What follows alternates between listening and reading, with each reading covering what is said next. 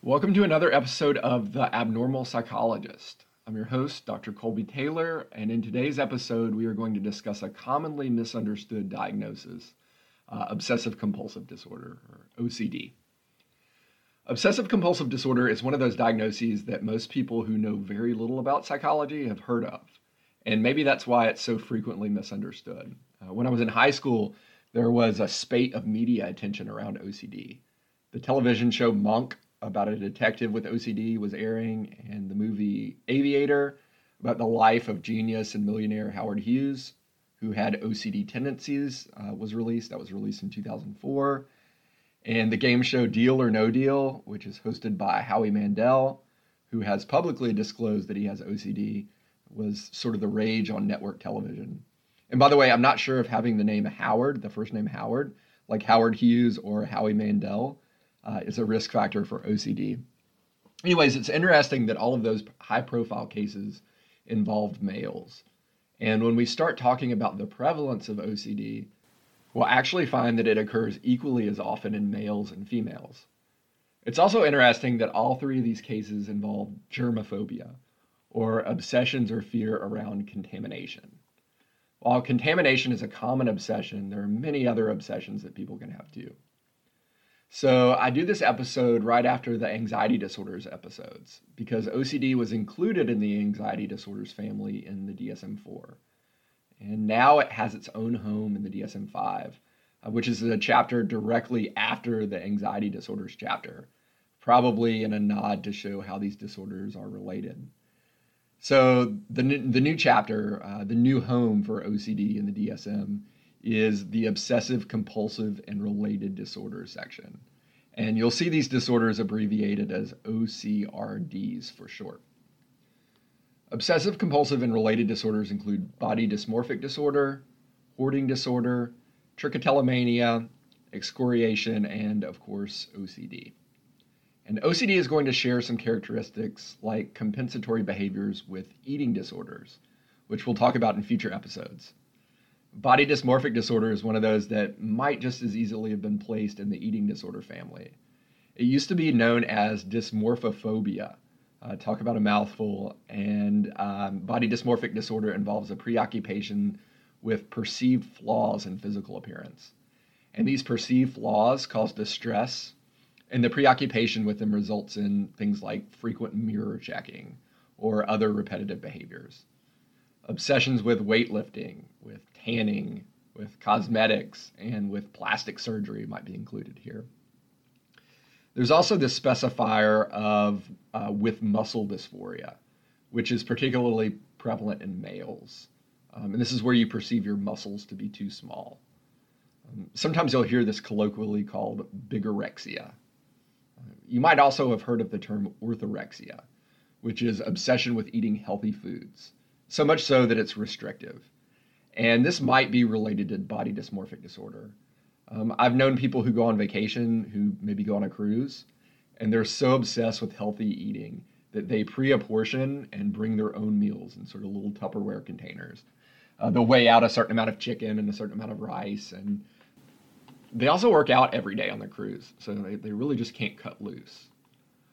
Hoarding disorder is also in this family. It's been popularized in recent years by the A&E television show Hoarders. And it involves a debilitating inability to part with possessions. And this often leads to extreme clutter, as you've probably seen in the TV show. We also have trichotillomania, which is hair pulling. This is recurrent pulling out of hair that is usually triggered by anxiety. Trichotillomania is 10 times more common in females than males. We sometimes see sort of the stereotypic behavior of pulling your hair out in people with intellectual disability or the autism. And the DSM is kind of unclear here as to whether trichotillomania, a diagnosis of trichotillomania would be given. So we have hair pulling, and we also have skin picking, which is called excoriation. This is repeated picking at healthy skin or at scabs.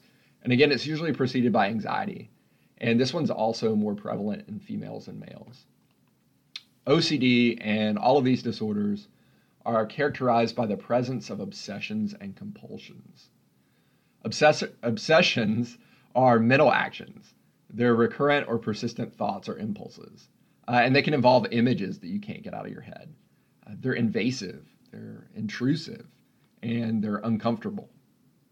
Obsessions are not sort of everyday worrying about real life problems. And they also have to have an intrusive nature. The person who is experiencing them on some level is trying to get rid of them, but can't. You also have to have some insight as to these being a product of your own mind. And this will distinguish them from psychotic disorders that we'll talk about in future episodes.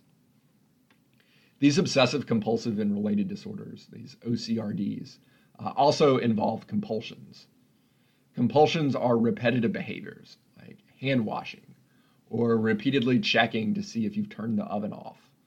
Or they can be repetitive mental acts, like counting or praying, that a person feels driven to perform according to rules they've made about the obsession. The compulsions are usually aimed at preventing something bad from happening. Like if you don't say a decade of the rosary every hour, 10 Hail Marys every hour, your mother might die. And compulsions are not related to heading off the disaster in a realistic way. Or they could be clearly excessive.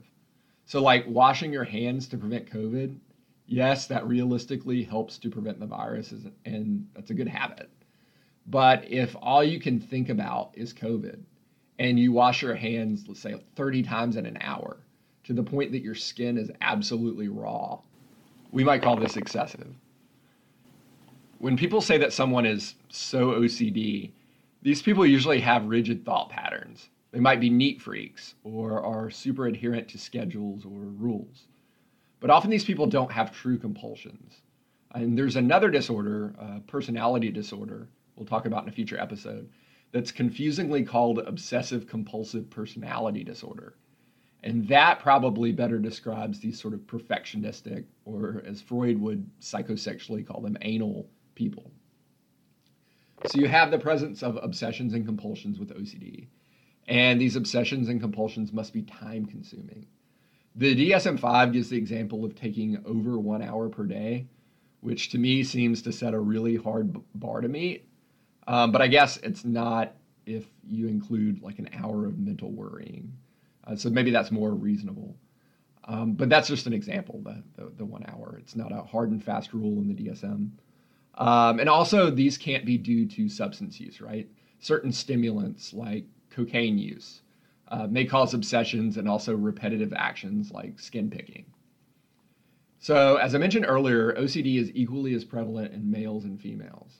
However, it tends to start earlier in boys than in girls. It usually manifests in childhood or adolescence, and there appears to be a fairly substantial genetic role. Now, there is a condition in children and adolescents that can mimic OCD symptomology. It's called PANDAS, which is an acronym for Pediatric Autoimmune Neuropsychiatric Disorders Associated with Streptococcal Infection. As the name implies, it involves a strep infection, a chronic strep infection, not just sort of a run-of-the-mill childhood sore throat. And treatment involves a long course of heavy antibiotics, sometimes almost a decade of antibiotic therapy. So a good pediatrician who's doing a differential diagnosis for OCD might also do a blood test for strep to rule out PANDAS. Psychopharmaceutical treatment of OCD usually involves SSRIs or anxiolytics, with antipsychotics occasionally prescribed in severe cases. And we'll talk about antipsychotics more when we discuss psychotic disorders. Talk therapy treatment usually involves a component called ERP, and this stands for exposure plus response prevention. And exposure plus response prevention is going to take the exposure piece we talked about with anxiety disorders, where someone is exposed to a feared stimulus, while also not allowing that person to perform the compulsive act, which usually serves as an escape mechanism to avoid true exposure. So let's walk through some examples of what this might look like. Let's say we have the case of someone who is obsessed with their drink being contaminated. If a drink, a water bottle, or a soda leaves this person's line of sight for only a second, they have to dump it out because it's possible someone slipped something into their drink. And if they do this even within their own home, this is starting to become excessive, right? And it can be time consuming. It can be expensive having to buy new beverages if you have to dump your drink out every time you turn away from it. So we have an obsession of contamination at work here, which, like many anxieties, is adaptive on some levels. It's always possible someone is trying to slip something in your drink, but this is excessive, and there are some cognitive distortions at play here. So we might construct a fear hierarchy, sort of like we did with systematic desensitization. Let's say this person is like a 3 out of 10 anxious when they turn their back on their drink in a locked room. We could start here with exposure and have them turn their back on their drink in a locked room for, say, 20 seconds. That's the exposure piece. And their response, their compulsion, is to dump the drink out or want to dump the drink out. The response prevention piece would be to not allow this person to dump the drink out. And we could eventually work up to them having a sip from that drink. Taking things a step further on the fear hierarchy, we could have them go to a mall food court and order a drink. A lot of people around at a mall food court, especially pre-COVID. And then we could have them put the drink on a table, leave it, and then walk around, sort of do a lap around the food court. And then come back after 5 minutes and not dump the drink out. All right, let's look at another example. Brown and Barlow have a really good one in their abnormal psychology casebook that involves an obsession with contamination. And this person has an obsession with possibly coming into contact with something associated with a dead body. So if they've suspected someone has attended a funeral, they would avoid the person for a set amount of time.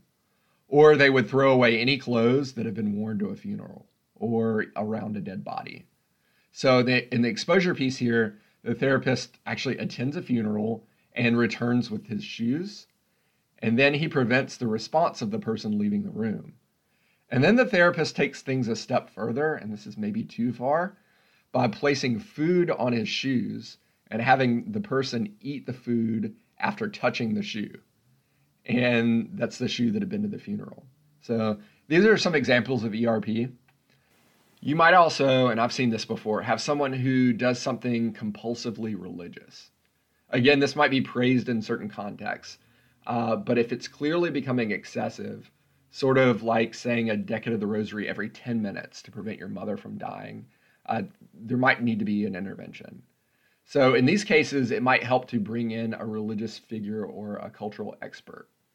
You could bring in a priest and have the priest sit with this person for 2 hours and have the priest not allow this person to pray during the 2 hours, to expressly prohibit praying. This is response prevention. And then hopefully that person's mother wouldn't have died in that 2-hour period.